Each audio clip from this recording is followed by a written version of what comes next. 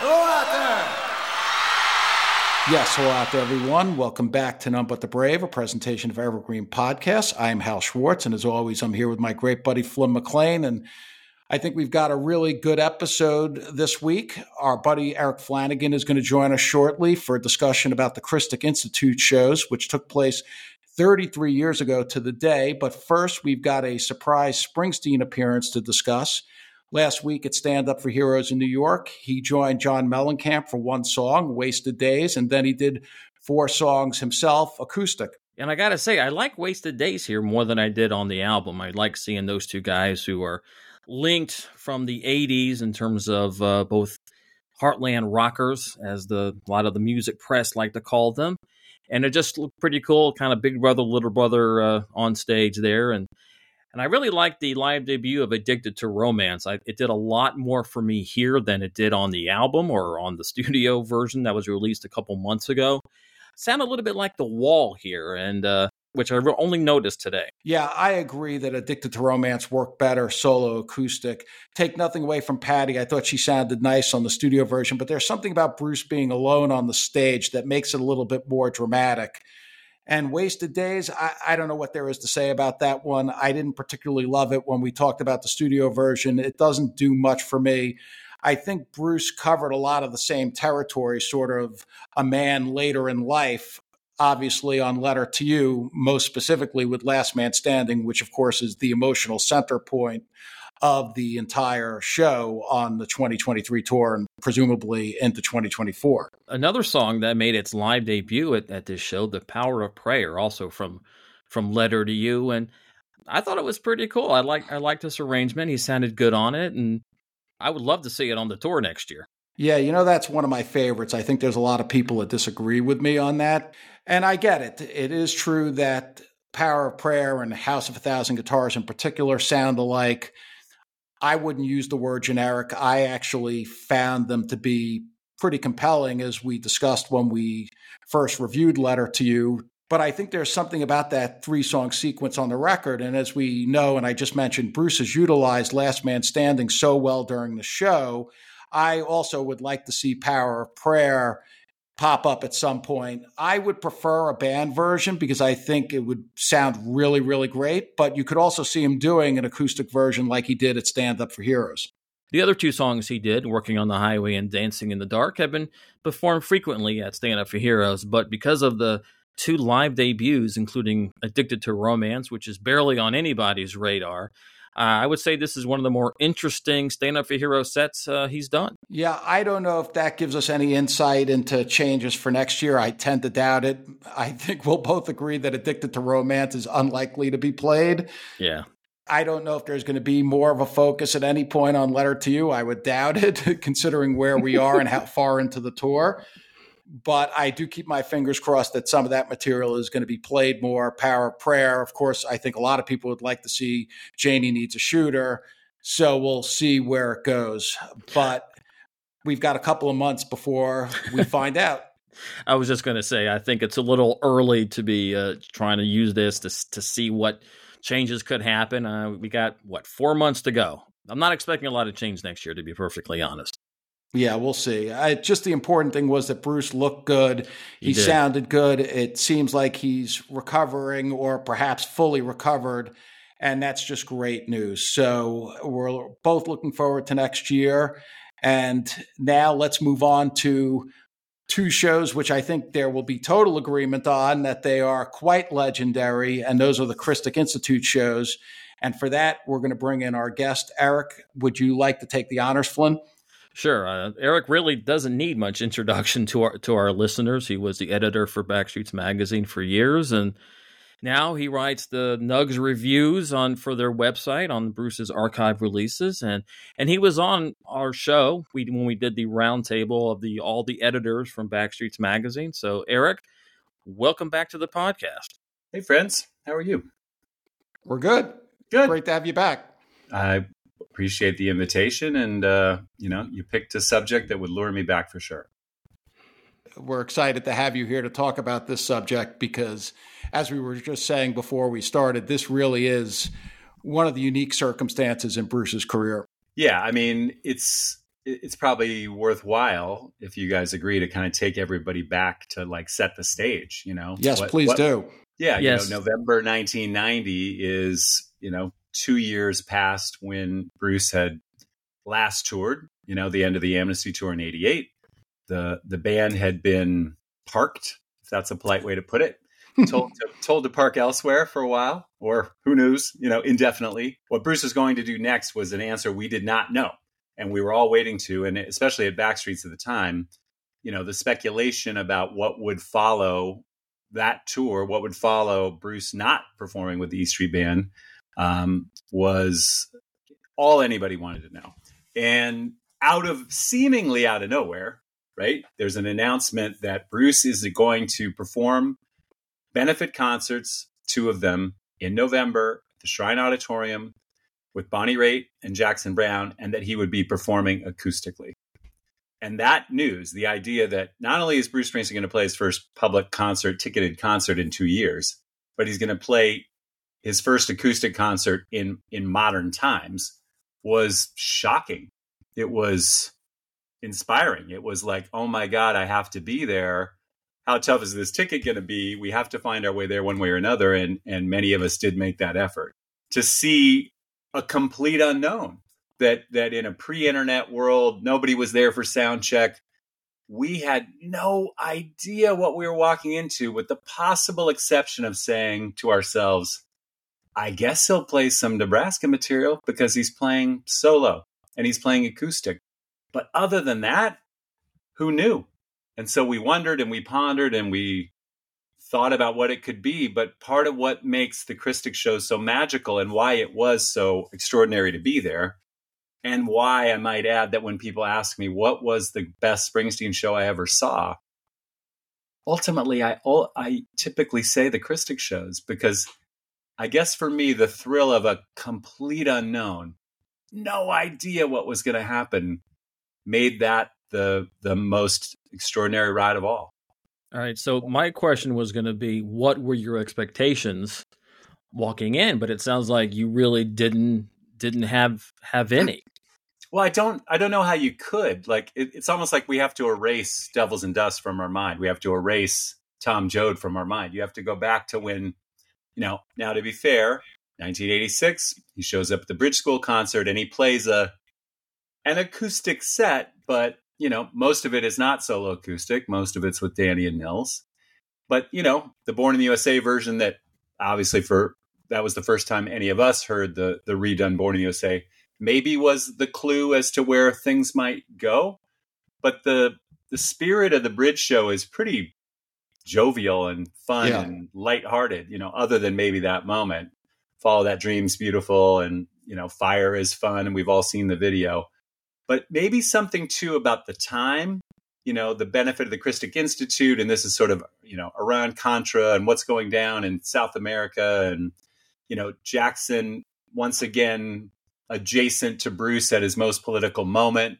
There was a sense that something serious was going on here. This was a serious organization with a serious political agenda.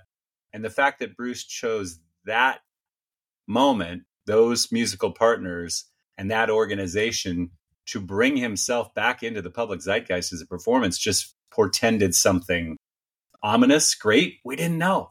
That was the beauty of it, is just the complete, other than we knew we were going to see something that for all intents and purposes, nobody had seen, unless you grew up on the shore and saw him in 1972, Bruce Springsteen playing acoustically.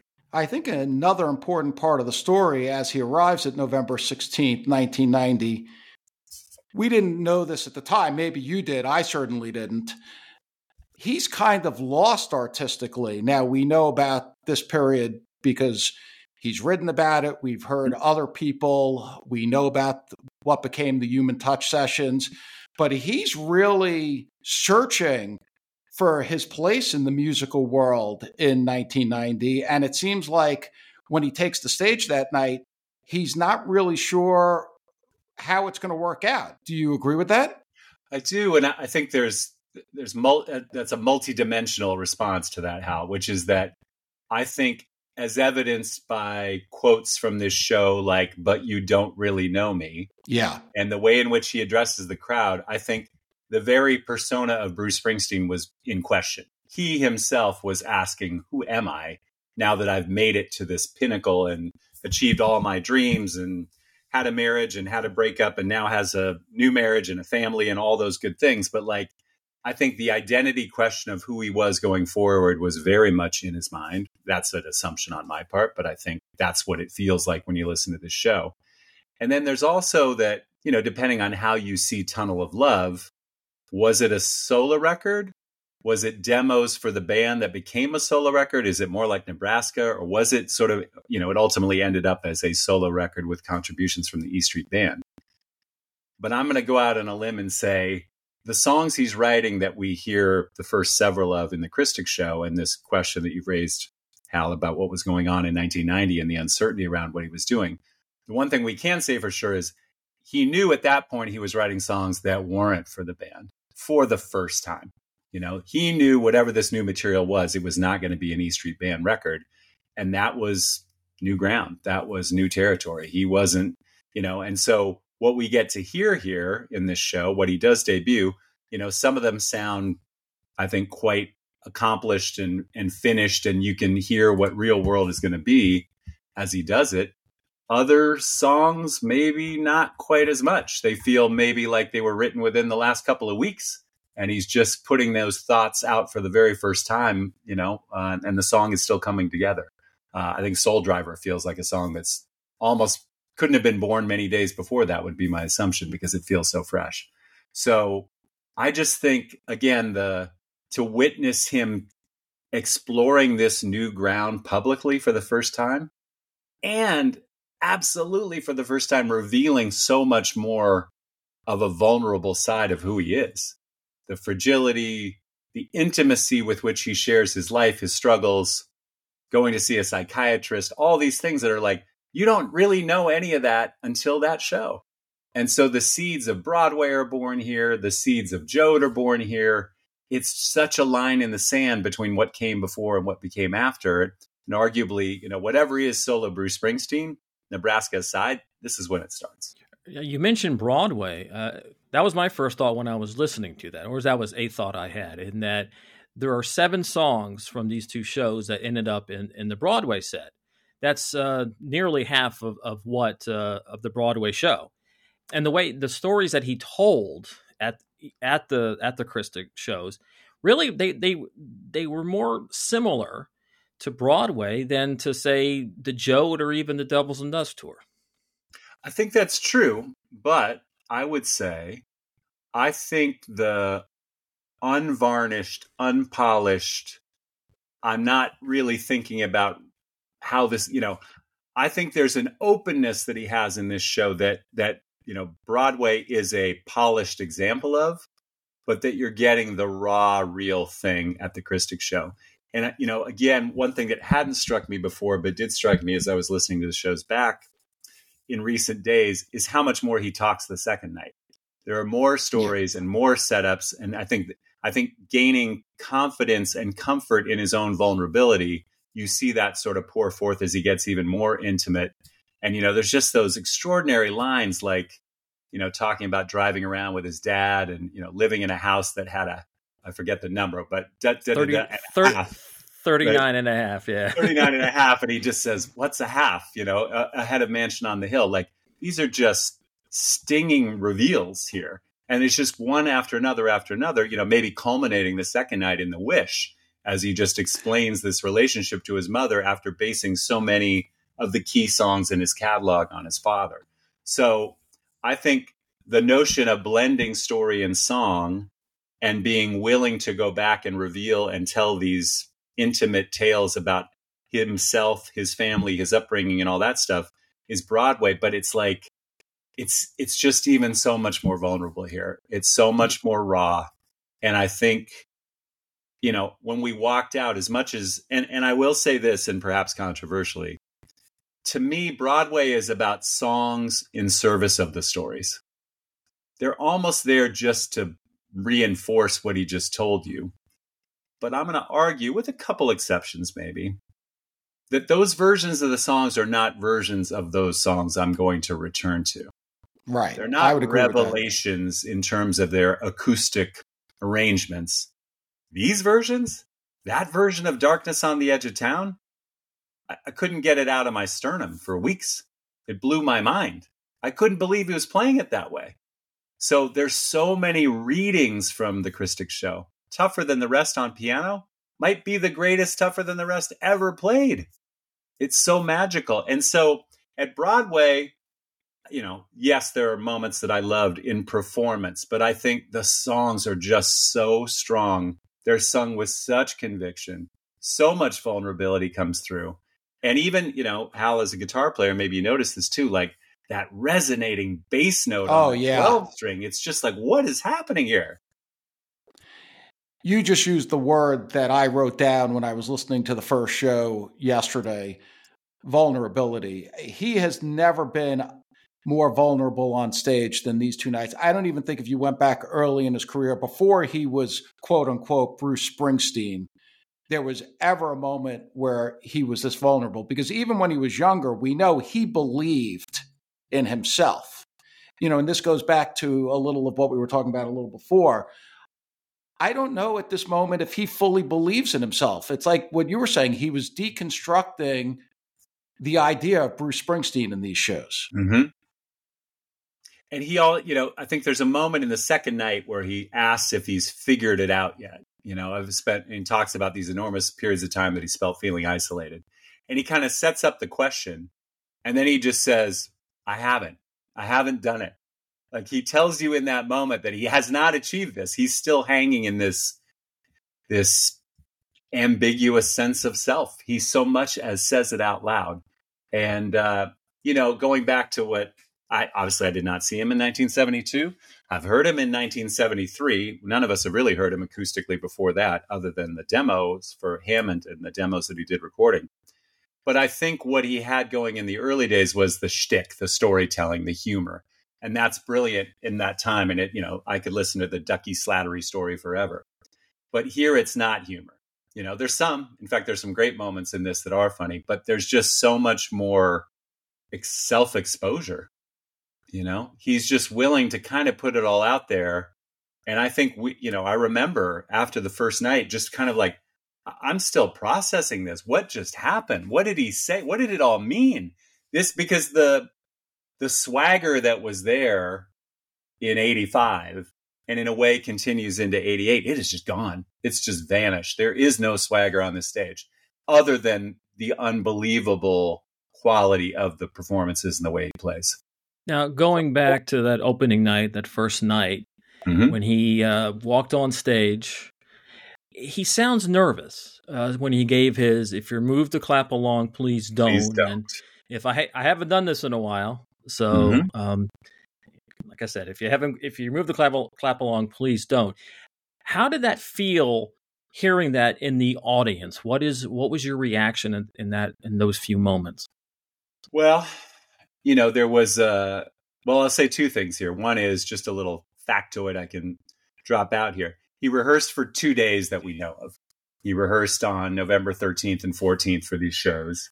And, to have him come out and start on that message, as you say, Flynn, without the assuredness that we were so used to, like coming out to do Born in the USA and like, I don't even need to enunciate the numbers. I can just go, and everybody knows what I'm doing. It all works. I've got this crowd eating out of the palm of my hand from the start. Here he's walking out and it's like, who are you? Who am I? Like, it was all back in question again. And I remember just, I remember some people like, oh, he's scolding us, or, that sense that he's sort of admonishing the audience. But I think it was sort of setting the tone that like, this is not the Bruce show. This is not the anthem. Your fists will not be in the air, people. This is something very, very different. And I think the other thing we haven't acknowledged yet, as I sort of started to say, like, we assumed Nebraska and Nebraska material, and obviously we got a lovely dose of that in the show. We wondered if there would be new songs, and we were treated to more than we could have imagined. I don't think anybody believed he would play a piano. And also, again, in the, I don't want to say narrow, but, certainly in 84, 85, and 88, he was not, what we now know from the reunion era on, the willingness to go back to songs from the early days just wasn't happening, right? And so the idea that he would go back to something like Wild Billy's Circus, like that was shocking that was even in consideration or in play, that could happen at this show. So it just felt like all bets were off. We're reinventing the whole thing again. It was like tear it all down and start it up again. And even the most familiar songs felt like they had been completely transformed. And Darkness is such a fantastic example of that. Hi, I'm Hal Schwartz from None But the Brave, and I want to tell you about our exciting new sponsor, DistroKid. DistroKid is a service for musicians that puts your music into online stores and streaming services like Spotify. You keep 100% of your royalties. The DistroKid app is packed with features. You can check your streaming stats from Apple and Spotify, upload lyrics and song credits. You can also get notified via push notifications when you've earned royalties. With Mixia, a powerful tool for those without access to professional mastering engineers, users can put the finishing touches on their track in minutes. There's a simple interface that is easy to use even if you're a novice creator. It's only $99 for a year with unlimited mastered tracks. DistroKid also has a new feature called Instant Share that allows you to easily share large files securely. Send tracks to collaborators, booking agents, and anyone else you want to hear your work. Your music will stream at the highest quality so you can make a great impression. And the artwork files look great too. So check out DistroKid through None But the Brave special link and receive 30% off your first year. distrokid.com/VIP/MBTB. Once again, distrokid.com/VIP/MBTB. Thank you. My name is Cindy Burnett, and each week I interview at least 2 traditionally published authors on my podcast, Thoughts from a Page. We talk spoiler-free about their books, so you can listen whether you have read the book or not. And then we delve into things that you most likely won't hear about anywhere else. The importance of the cover design, why they included various aspects of the story, personal details about both the books and the authors' lives, and so much more. You can find the podcast on every major platform and learn more about it on my website, thoughtsfromapage.com. Thanks so much for checking it out. Well, let's go back to the beginning because as Flynn said, he came out, he sounds nervous.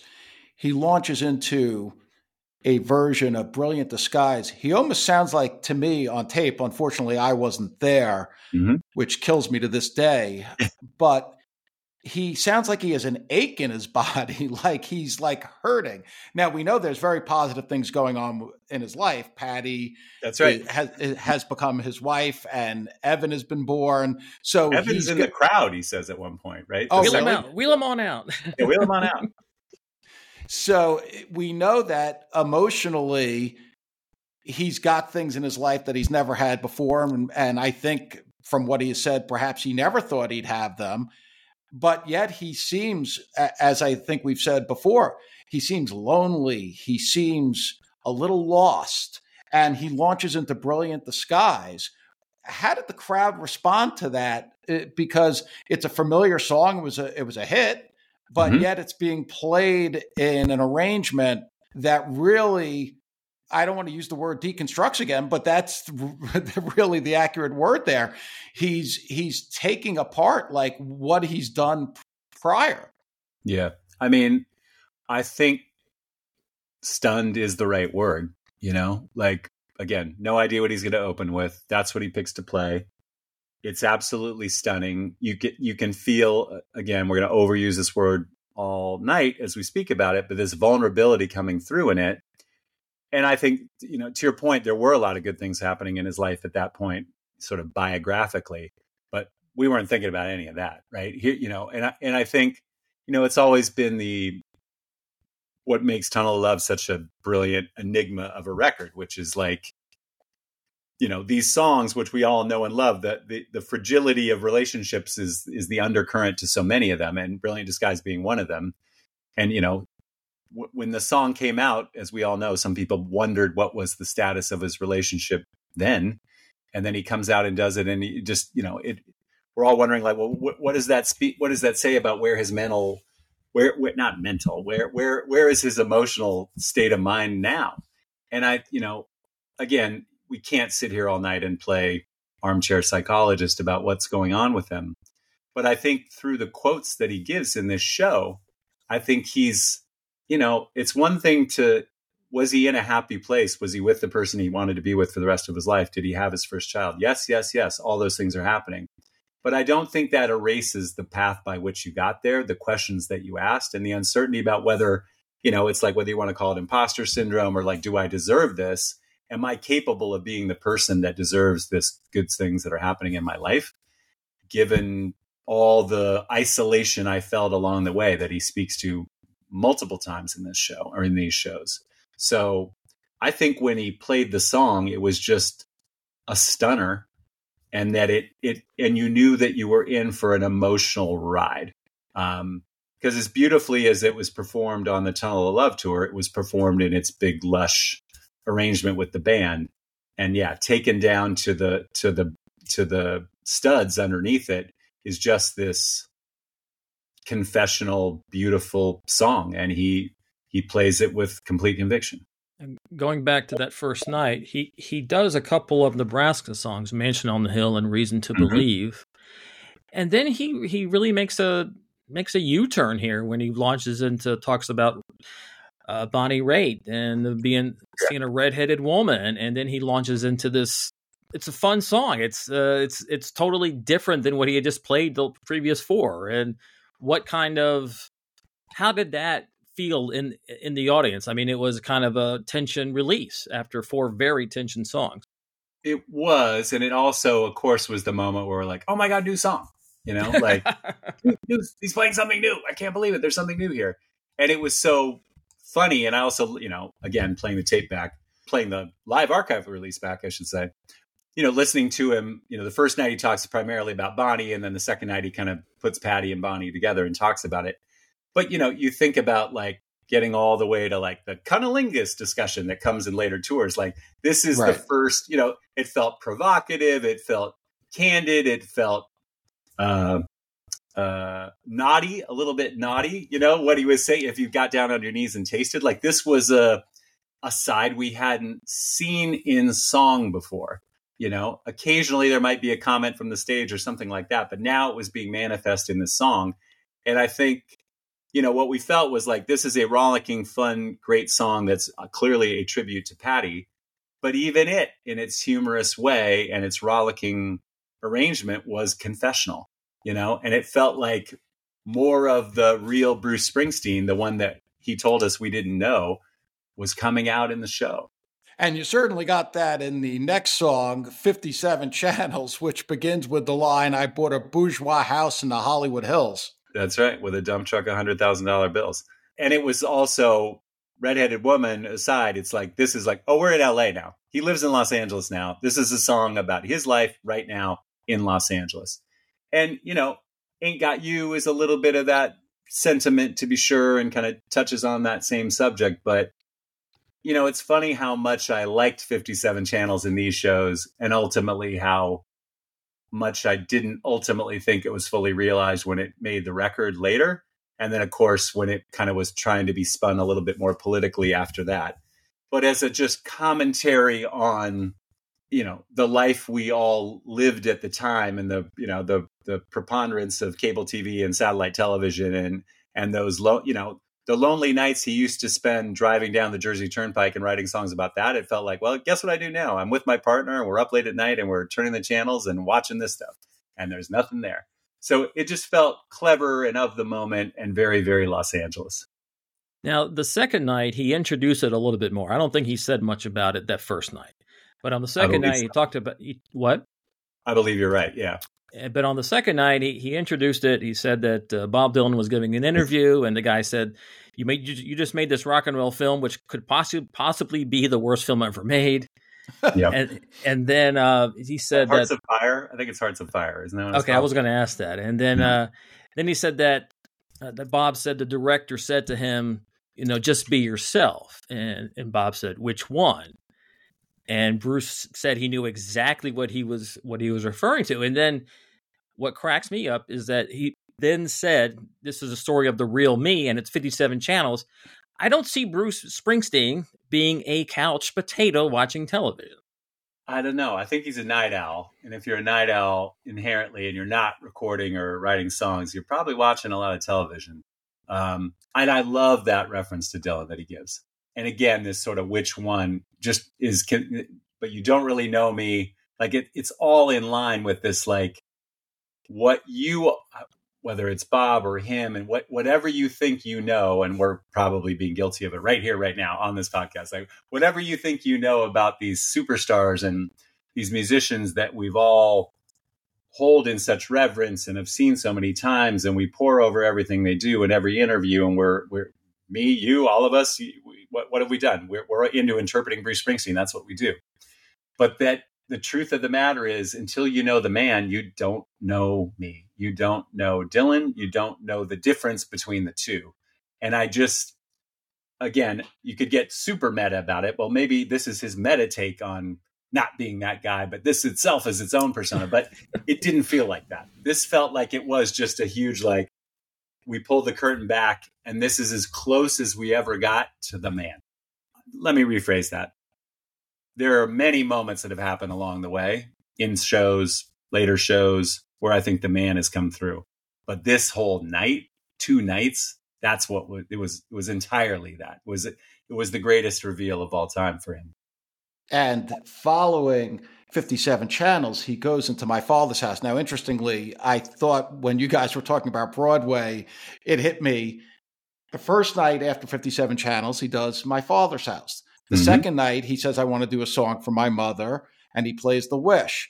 Now, speaking of Broadway, those 2 songs are then paired in Broadway 27 years later, which is pretty remarkable.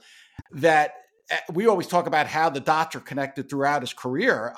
There's a perfect example of that. I mean, these concepts that he was singing about here on these 2 nights when he was being extremely vulnerable in 1990 are a key part of his life story as he portrays it in the Broadway show. Yeah, you're so right. That's so keenly observed, Hal. And the story he tells this night, right, is the first time it's like, Doc, I'm going to see a psychiatrist, and he explains this whole thing. But again, back to the Dylan story, back to like, but you don't really know me. I mean, I'm just going to read out loud what he says here. He says, I want you to tell me what you think you're doing. This is what the psychiatrist says back to him when he points out that he's been driving back to his old neighborhood in where he grew up. He does it multiple times a week, and he's wondering, like, what am I doing and why am I doing it? And then Bruce says, like, well, that's what I'm paying you for. And then the psychiatrist says, well, what you're doing is something bad happened. You're going back. You're thinking you can make it right again. Something went wrong. You keep going back to see if you can fix it and somehow make it right. And I sat there and I said, that's what I'm doing. And he said, well, you can't. I love that. I mean, it's devastating. It's absolutely devastating. And there's so, Flynn, there's so many lines in these performances. There's so many and they didn't get repeated. They kind of live for this one night of again, just pure candor and pure vulnerability.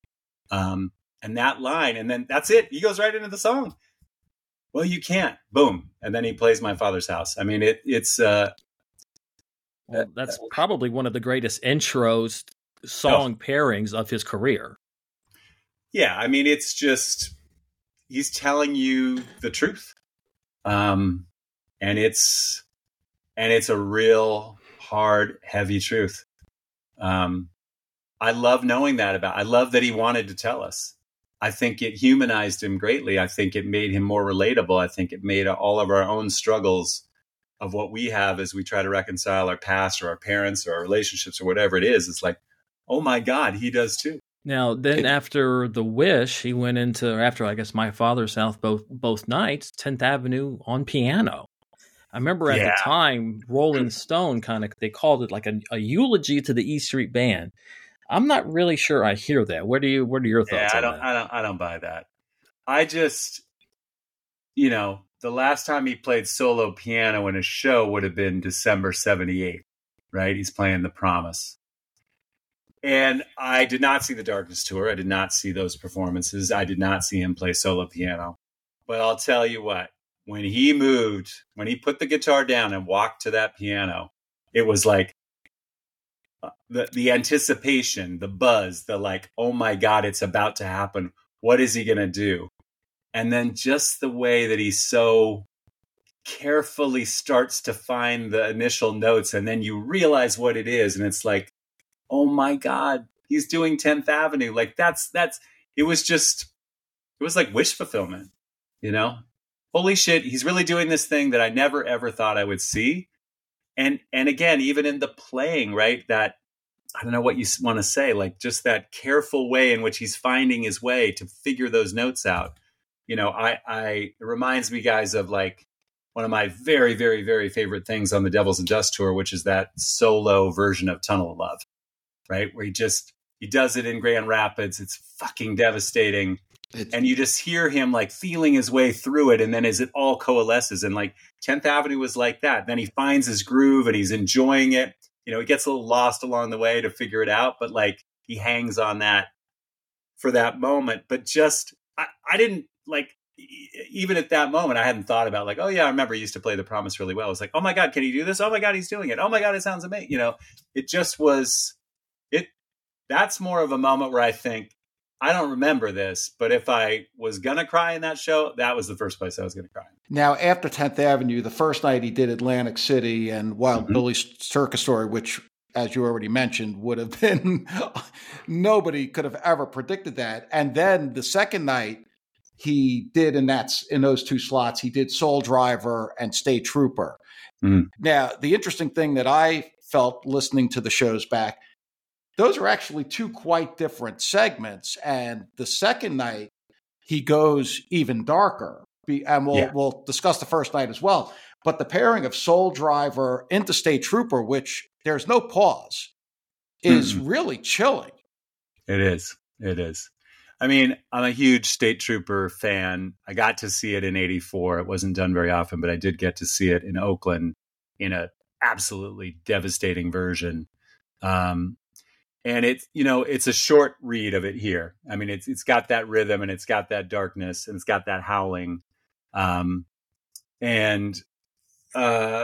With Soul Driver, again, like, yeah, these just felt like dark corners of the world. They felt more character driven, I think, than maybe some of the songs that had preceded them. But it did feel like we were in down a dark road, and in a dark alley. And that maybe, guys, that I think, again, hard to retain the context when we hear it now. But I do think some of those choices, I think when the lights go out, obviously the way he introduces it speaks to this too. But like some of that, I think, was about the subject matter that the Christic is into, right? And what was going on in the country at the time. And I think he felt a darkness that was coming through in some of that writing. And I think, State Trooper isn't an overtly political song, and Soul Driver may not be either, but I feel like those were meant to be kind of takes on what the broader subject of the evening was really about.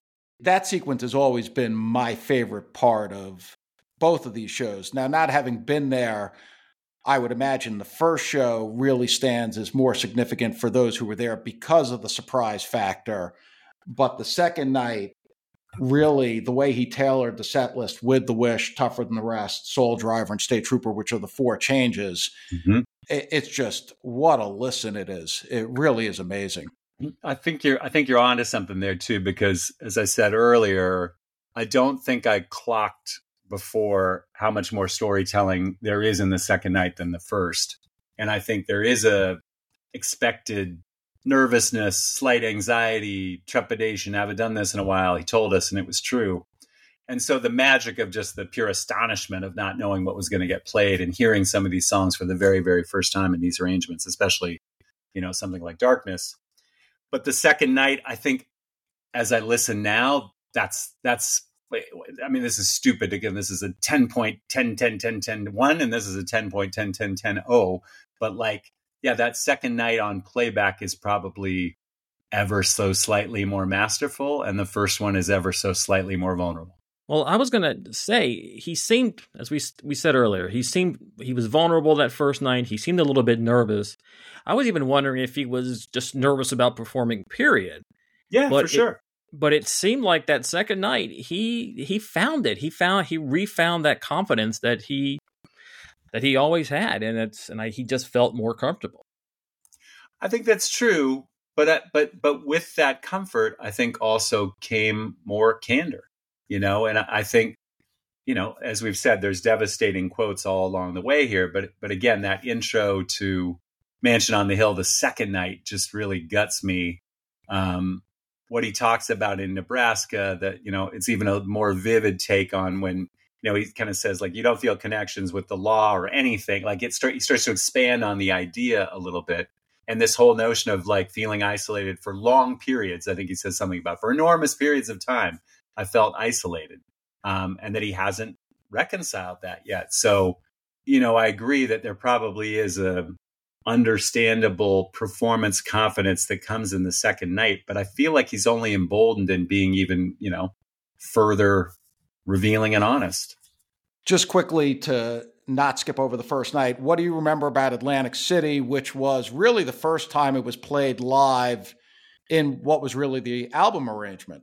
Yeah, that's right. I mean, it felt like the purest take of the night, like, okay, this is kind of being played in the way that I would expect it to be played.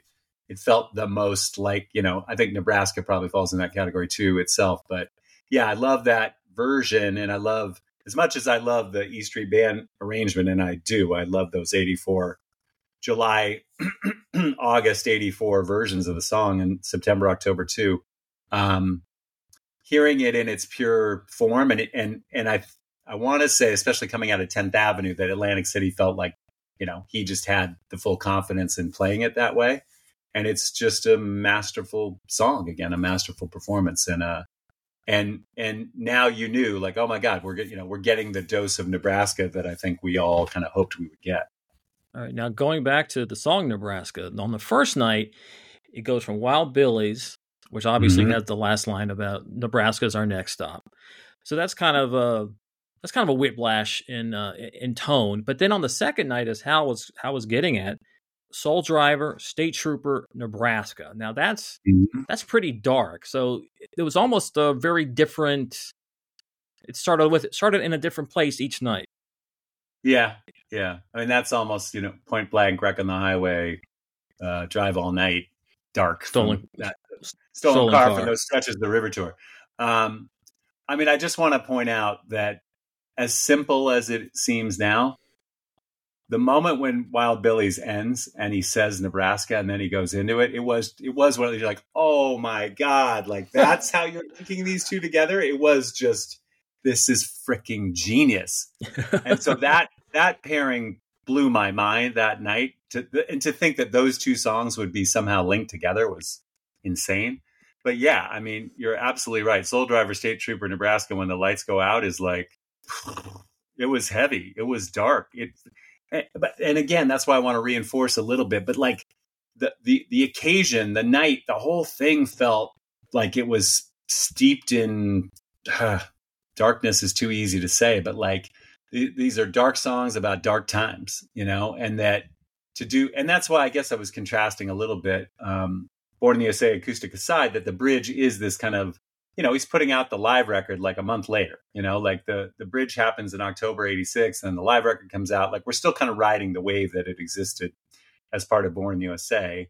This just feels like completely disconnected from that. And that you just got the feeling, Flynn, I think that like this, not dissimilar from the time at which he wrote those Nebraska songs and kind of went down, a path as dark as the song Nebraska itself. Some part of that was back, and maybe it wasn't as personal. Maybe it was more, cultural or societal. Well, and he says it in the intro to Nebraska. He says this is a song about disconnection and isolation. And then he talks about the dangers of isolation. Yeah. It's funny hearing it back now because we just spent so much time with the Warren Zanes book and we spoke to Warren. And obviously this is such a theme of that book and the experience Bruce was having in 82, 83.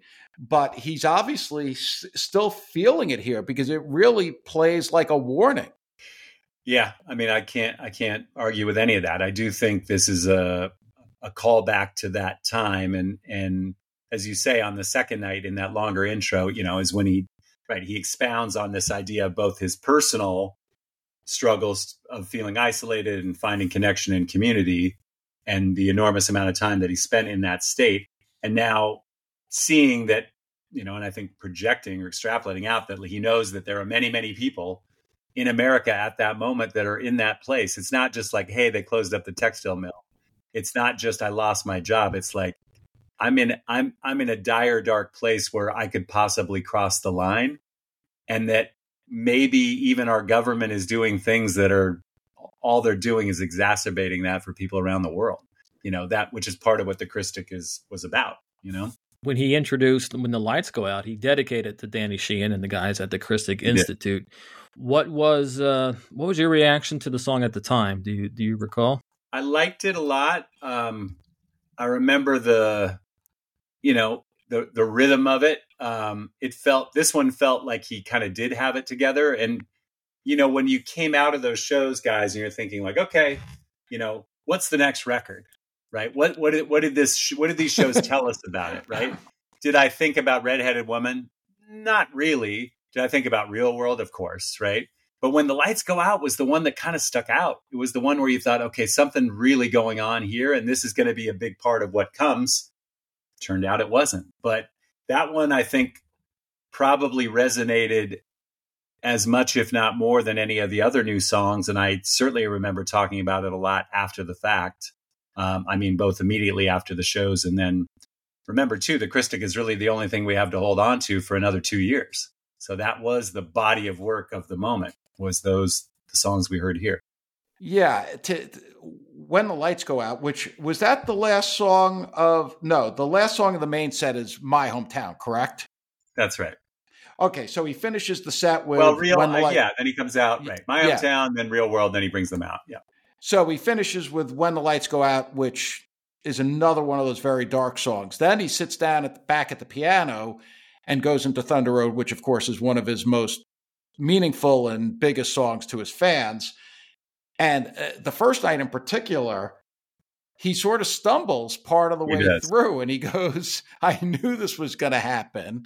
And he does pick back up and he finishes the song. But it seems like, and you, of course, were in the audience, that gave the audience, like, it connected them to him. Oh, like, Bruce Springsteen is not the perfect performer. He just screwed up in front of us. It was almost like it lightened what had just taken place for the last, 60 to 70 minutes. Yeah, I think that was a moment of levity and connection that we probably all needed right about then. I do love both these readings of Thunder Road. It's exactly what we needed. It's what you kind of, again, now that it's in your head, he's going to play piano and you're thinking about what songs that could be. Thunder Road, 75. It's one of the things that you hope you hear sometime if you're our age. And we got to hear it. So, and again, just that fragility that he was bringing and that willingness to not have it all completely dialed in and locked down, that he was just going to go for it. He was going to make it a high wire act and go out there and, again, publicly playing piano. Like, we take it for granted now that he does it, but he hadn't done it in 12 years. So I just remember the audience being totally with him in that moment, and all just being so thrilled that we were getting, one of the all-time classics played for us in such a beautiful way. Well, the interesting thing about that mess up is that the crowd starts singing the song for him. They fill in. And that's one of the only criticisms of the Nugs releases of these shows, is that there is so little audience noise. So you don't hear that on the recording, but being there or hearing the audience recordings of it, it really was it was quite a moment, the moment, capital T, capital M. It was, but it's funny, Flynn, like, I'm a train spotter, you're a train spotter. We're all people who think about the nuances of these things far more than an average person should. And as I was listening to the archive versions of the shows back, and we got to the first between songs, and I'm like, oh yeah, the audience is way back. When I thought about it again, I was like, this is a show when he kind of tells you, like, you're not going to be involved from the start.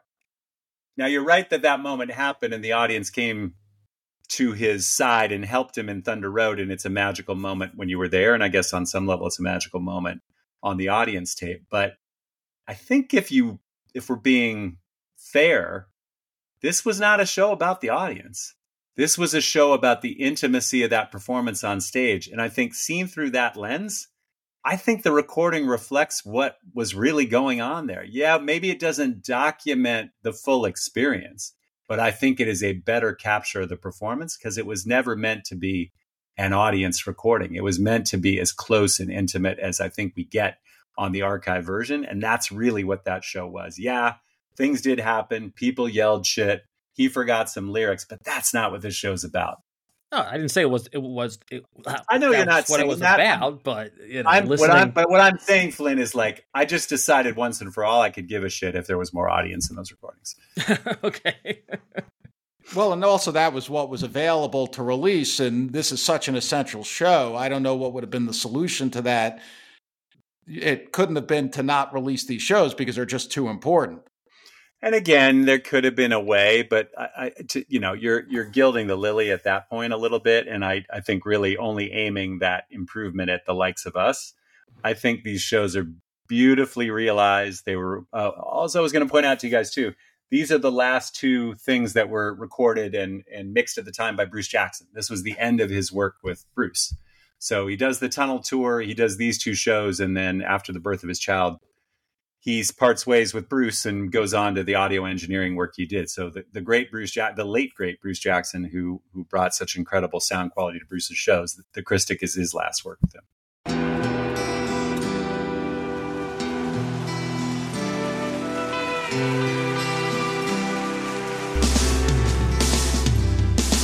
I don't think it overstates things to say that the Beatles were the greatest gift to entertainment and culture of our time, a secular religion, if you will, with their universal appeal and demonstrable impact on people's lives. I'm Robert Rodriguez, host of Something About the Beatles. With every episode, I speak with historians, musicians, artists, and Beatle witnesses, all in the service of fresh insights into the most joyous cultural entity the world has ever known.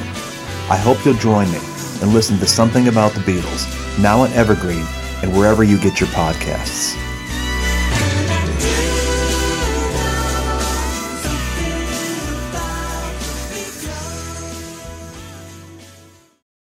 The main set, as we were just talking about, ends with My Hometown, which thematically is a perfect capper to everything that he's done on this evening before that. But then he steps off stage and he comes back, sits down at the piano, and I think we're all going to agree this is by far the most significant moment of the show. He performs a new song that I remember when I heard it on tape. Of course, you'll tell us what it was like to hear it in the building. It was just stunning. It was up there with the best work he had ever done. And I know it wasn't fully realized on the album when it eventually came out, but on these two nights, why don't you tell us what the reaction was to this magnificent song, Real World, as he played it for the first time?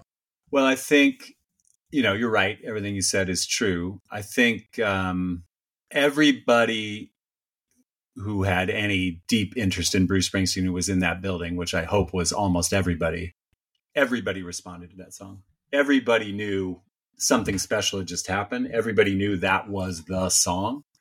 Everybody thought that was the beginning of the great next chapter of Bruce Springsteen's songwriting. And I think both on the recording and certainly I can genuinely recall from my own experiencing or own experience of witnessing it was the total conviction with which he sings it. I mean, he's Incredible. Singing it, like his life depends on it. But I think it's more like he's singing it like his life has just been affirmed by the birth of his child and by what he's got. So for all the darkness and sharing of the dark corners of the mind that he does throughout that night, it culminates with this but in the real world, right? In the real place where it's really going on, what really matters just comes through so brilliantly in that song and in his just all-consuming performance of it. And it's almost like even if you didn't recall a single word other than the real world, the way in which he sang it, you just knew it mattered tremendously. You knew it was important. You knew it meant the world to him.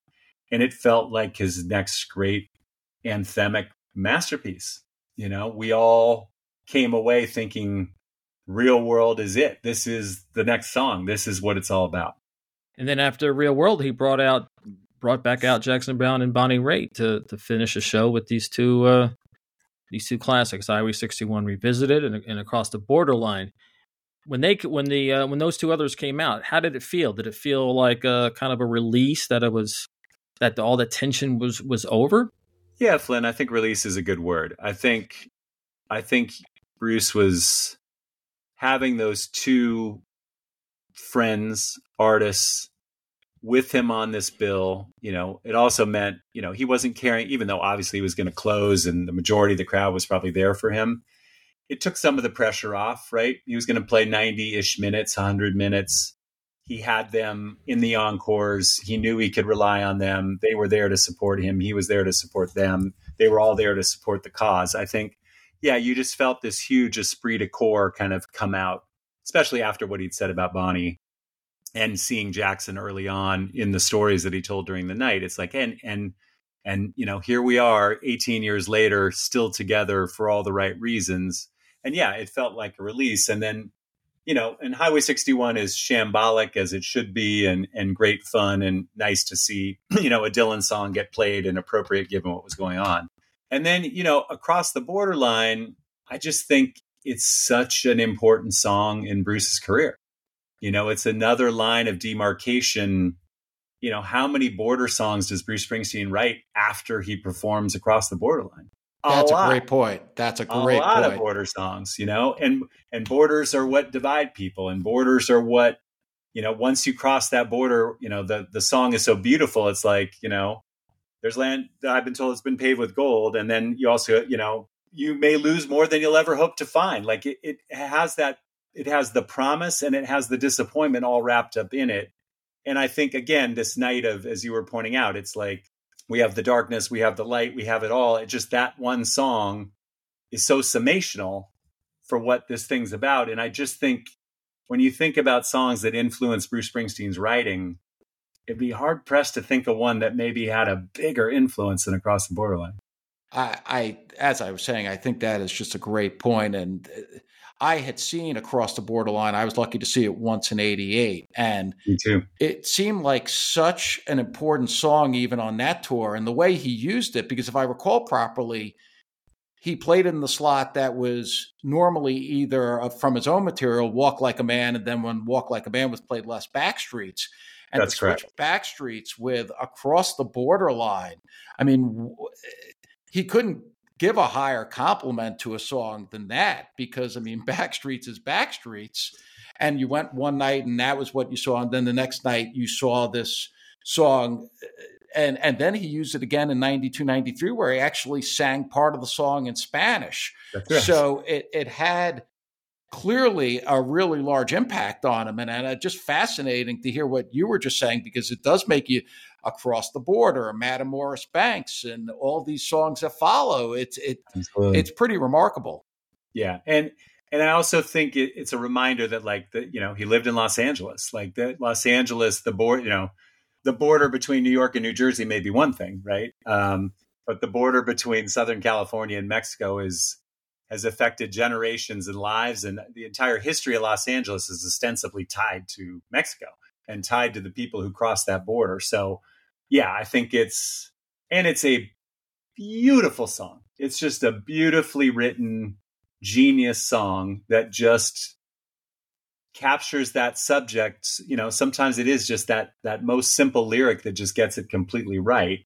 And Across the Borderline is one of those. And, I think he did it again. I think Emmylou does it with him somewhere after the fact too, right? There's no, he did it in Denver on the Wrecking Ball tour. Or maybe you're thinking of when Emmylou joined him at Giant Stadium in 2003 across for Across the Border. Right. No line. Many people have made that mistake. Yeah, I am confusing too. So yeah, yes, shame on me. But it's I love it. I love it here. It's the perfect way to finish the show. And I think, connecting again to the, remember back to the Christic and what's going on in these other countries, like it's fitting for that too. So yeah, absolutely magical ending. I loved it in '88. I was so thrilled to hear it again, on these nights in 1990. All right. So the show's ended. How are you in the audience? Are you just like blown away, drained, exhilarated? How do you feel when the lights first come back on and you're ready to file out of the auditorium? I mean, holy shit is probably the phrase that many people uttered at that moment. It was I cannot believe what I just witnessed. I can't believe I just heard brand new songs I never heard before. I can't believe Bruce Springsteen sat down and played songs I adore on piano. I can't believe that version of Darkness on the Edge of Town. I just couldn't fathom that he could reinvent that song in such a utterly brilliant way. I was astonished by so many. And then it was immediately like trying to relive it, trying to of course I was like, oh my God, the tapers, who's got the tape? Where's the tape? Like, we got to hear that again. We got to hear that again. It just felt like this magical, utterly unexpected journey we had been taken on that was so full of highlights. There were so many moments. And I will say, as we did gather after, a bunch of us who traveled in for the shows all got together in a hotel room and had a little post-mortem party. And what we were talking about is, we were talking as much about what he said as what he played. It wasn't, and not story for story. It was just like, can you believe he told us this? Can you believe he said that? Can you believe it was just that what we've been saying now, having heard the show so many times, everybody got it that night. Who is this Bruce Springsteen that's telling us so much about himself? And what is his relationship with the audience at this point? It was just like the whole thing felt brand new. Completely new. And in a way, you're like, now where are we going? Right? Like, what does this mean? Where on earth are we headed? In the most delightful way, where you're just like, holy shit, all bets are off. I don't know, but man, that was thrilling. I can't wait to see it tomorrow. And is he going to change the set? Well, in these shows, which stand on their own, you now walk out of that building, everyone's wondering what the future is going to hold, what the next album is going to be like. Now, I know when I heard the tapes of the Christic shows, and I heard Real World, I heard Soul Driver, what arrived eventually certainly was nothing like what I expected. My buddy Roger and I, we got this tape, and we played it together of Soul Driver, which had leaked from the studio sessions, and it started playing, and we were like, what the hell is this? It was like nothing that I expected. Did you expect the sound that we eventually heard on songs like Soul Driver and especially Real World? No. I didn't. I mean, this is the hardest one to fully understand, and all we can do is speculate. And I can't put myself in his head. But if I had to speculate a little, partly because I think, when we got Jode, right, in 95, that felt like, to some, like it was out of nowhere, right? What? It's the Ghost of Tom Jode? And of course, the antecedent was Nebraska, and that he made another Nebraska of sorts, although it's not as spare and solo and whatever, and there's other musicians and all that stuff. And that's 5 years later, right? And then he tours solo for the first time, and that's all 5 years later. I got to think in some way there was a Jode-like record that he had, right? He hadn't recorded it yet, probably, but I think he had the intention perhaps for a record of that kind. And then he had the, you're the biggest rock star in the world, MTV is still raging, hair metal is everywhere, grunge hasn't quite happened yet, you got to go make your huge follow-up. Your last record was a sort of solo band record. We haven't seen you in 3 years, and you want to stay relevant and contemporary. And I think somewhere, whatever the idea of that was, and maybe this other kind of record that probably didn't get realized. I'm not saying it was written at the same time. I'm just saying the notion of a record like Jode that was probably still in him as well. He tried to find some middle ground for some of these songs, and it didn't stand the test of time. And I think he eventually gave in to make the kind of record that he wanted to make with Jode. And that, Human Touch and Lucky Town, there's obviously great songs there, and some of those songs are greater now that they've been played in other forms and other arrangements. But Real World does feel like the collateral damage of that period, if there had to be one, as like the best song he never quite got right. And look, the promise was that for him for years, and we didn't get the definitive quote unquote version of that till 2010. So who knows, maybe Real World isn't over yet. But yeah, I do remember just thinking like, well, where it's gone, I didn't see any of that coming at the Christic. So I don't know where that other influence came from, because what the Christic seemed to be pointing to is not ultimately what we got in 92, but I think it speaks a lot to what we got in 95 and beyond.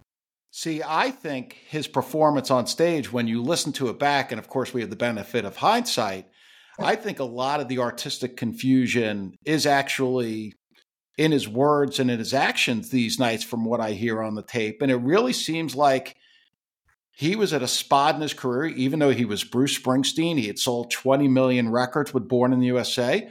I think he was just a little lost. And obviously they got lost in those sessions. I think even he has admitted that now. He, when he played Real World on the Devils and Dust tour, he would sometimes preface it by saying, I didn't get this one right, but I'm going to get it right now.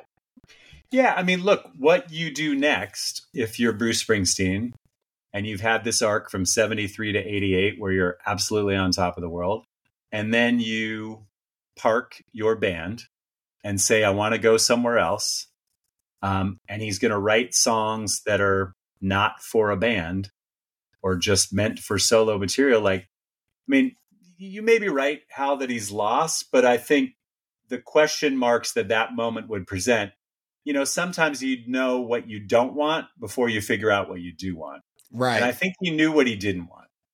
He didn't know where to go next, but he knew he couldn't do what he had been doing. It had to be a different way. And that maybe it took that not quite working to then get him on the path that he went to in 95 and beyond. Again, there are great songs across both those records, but sonically, maybe the first time that a Bruce Springsteen record just didn't feel organically honest. I think that's fair. Whereas organic and honesty are what the Christic shows are all about. Right. That's why I brought it up. And the other thing too, Hal, is that, when you've shown a lot, maybe your first instinct after that is to go like, well, maybe I showed a little bit too much. Maybe I went a little bit too far. Maybe I need to look like a rock star and have a soul patch, like it's possible that like he wasn't ready to be that open and honest. And look, he didn't write his autobiography for decades. Broadway comes 27. Am I doing the math right? 27 years later. But I think all the, we're not exaggerating when we say the seeds of that's all there, but he needed to take the journey to be able to actually make that his primary art and performance, right? Here was just one night when, for 2 nights, he just suddenly like threw away the script and showed us the truth. And then eventually over time, he kind of mixed it in. We got more of the real thing. And some of what he says both on, the Joe tour and on the Devils and Dust tour can be as candid as this, sometimes hilariously, sometimes not. But it's like, I think that first brave, candid moment that we then saw a lot of later is those 2 nights in November 1990. I always thought that Bruce kind of had I call it a Born in the USA hangover, where he just got too much. 88, he tried to tone it down. He released that more or less solo record, toured with the band, but he shook some things up. And then in 92, he realized that wasn't enough. In 92, he jettisoned the whole band for the tour, still toured rock. But it took until Joe, where he stripped literally everything away except for himself and the guitar. And it took him that long to get over that. And I didn't realize, I never thought about the Christic in my little theory, because, or not just because, but now that I'm looking at it, it seems like it was a huge step in that process, even if it wasn't a linear one. Yeah. I mean, look, Joe isn't quite as stripped down as you suggest that it ultimately is. Well, the tour was. The tour was, yeah. If you're talking about the tour, that's another matter. Yeah. Yeah, I'm talking about the tours, yeah. Sorry, when you said 95 and Joe. Yeah, look, Right. It took him 5 years to have the total conviction to put this show on the road. Right. And I do find it interesting. And you do wonder, like, why didn't you bring a piano? Right. Why did we just get solo acoustic guitar in 95 and not do a version of what the Christic was? But I think the body of work that he had written since then and really was more like, as you guys have talked about a lot, it's like the Guthrie thing. And, like he was going more for that troubadour right and storytelling thing. And obviously there's lots of songs that exist in that period too that have never lived on. Like he was just writing in a different style and performing in a different style. And yeah, it has echoes of this, and certainly 12-string guitars, and the Darkness version is obviously basically the same, but like this was sort of all of it, right? The unheard songs, the old songs, the piano songs, the stories, like it just was a revelation.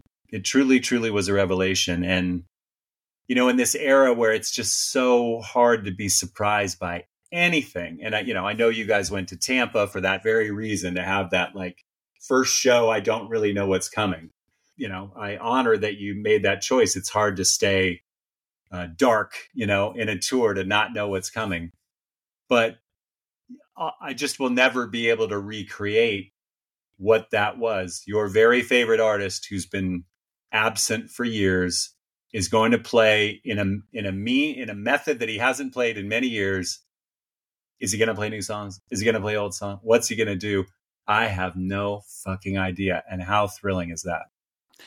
I've only really seen one show where that went on, and not to the level of the Christic, of course, but the 93 Count Basie rehearsal show, which is a step in the process that we're talking about here. That's like a bridge from the Christic to Jode, as we're talking about. And as we've talked about before, seeds of many things later were planted in that Count Basie rehearsal show, as they were in these Christic shows. So when you think about the 90s, and it's considered a lost decade for Bruce, you really start here.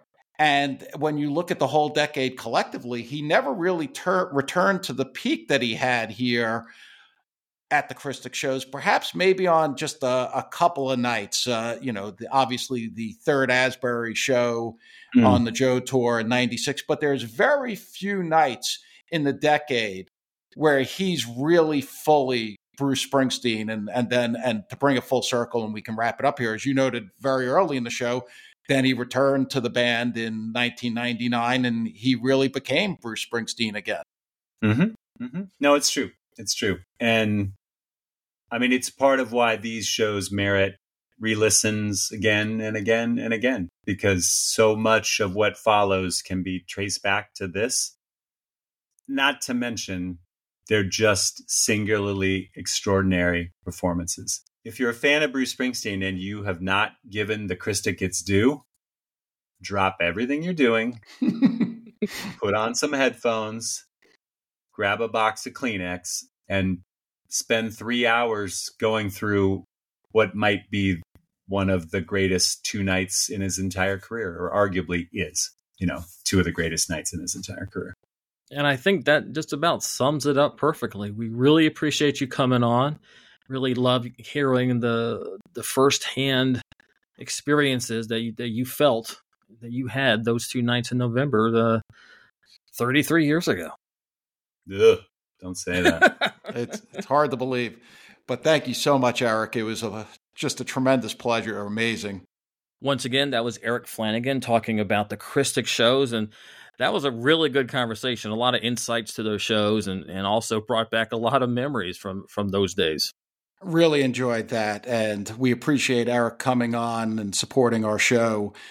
All the guys from Backstreets, it's been great since the show started that they've been there for us, and I hope people enjoyed that. Absolutely, absolutely. So let's go ahead and wrap it up. Yes, let's. None But the Brave is a presentation of Evergreen Podcasts and produced by Bull Market Entertainment. On the web, you can find us at mbtbpodcast.com, our Patreon page, where you can find our bonus material and all sorts of interesting stuff we're doing, is at patreon.com/mbtbpodcast. And on Twitter, we're at nbtbpodcast. So thanks once again to Erik Flannigan for joining us, and for Hal Schwartz, I'm Flynn McLean saying thanks for listening, and we'll see you further on up the road. Thank you so much. We'll be seeing you.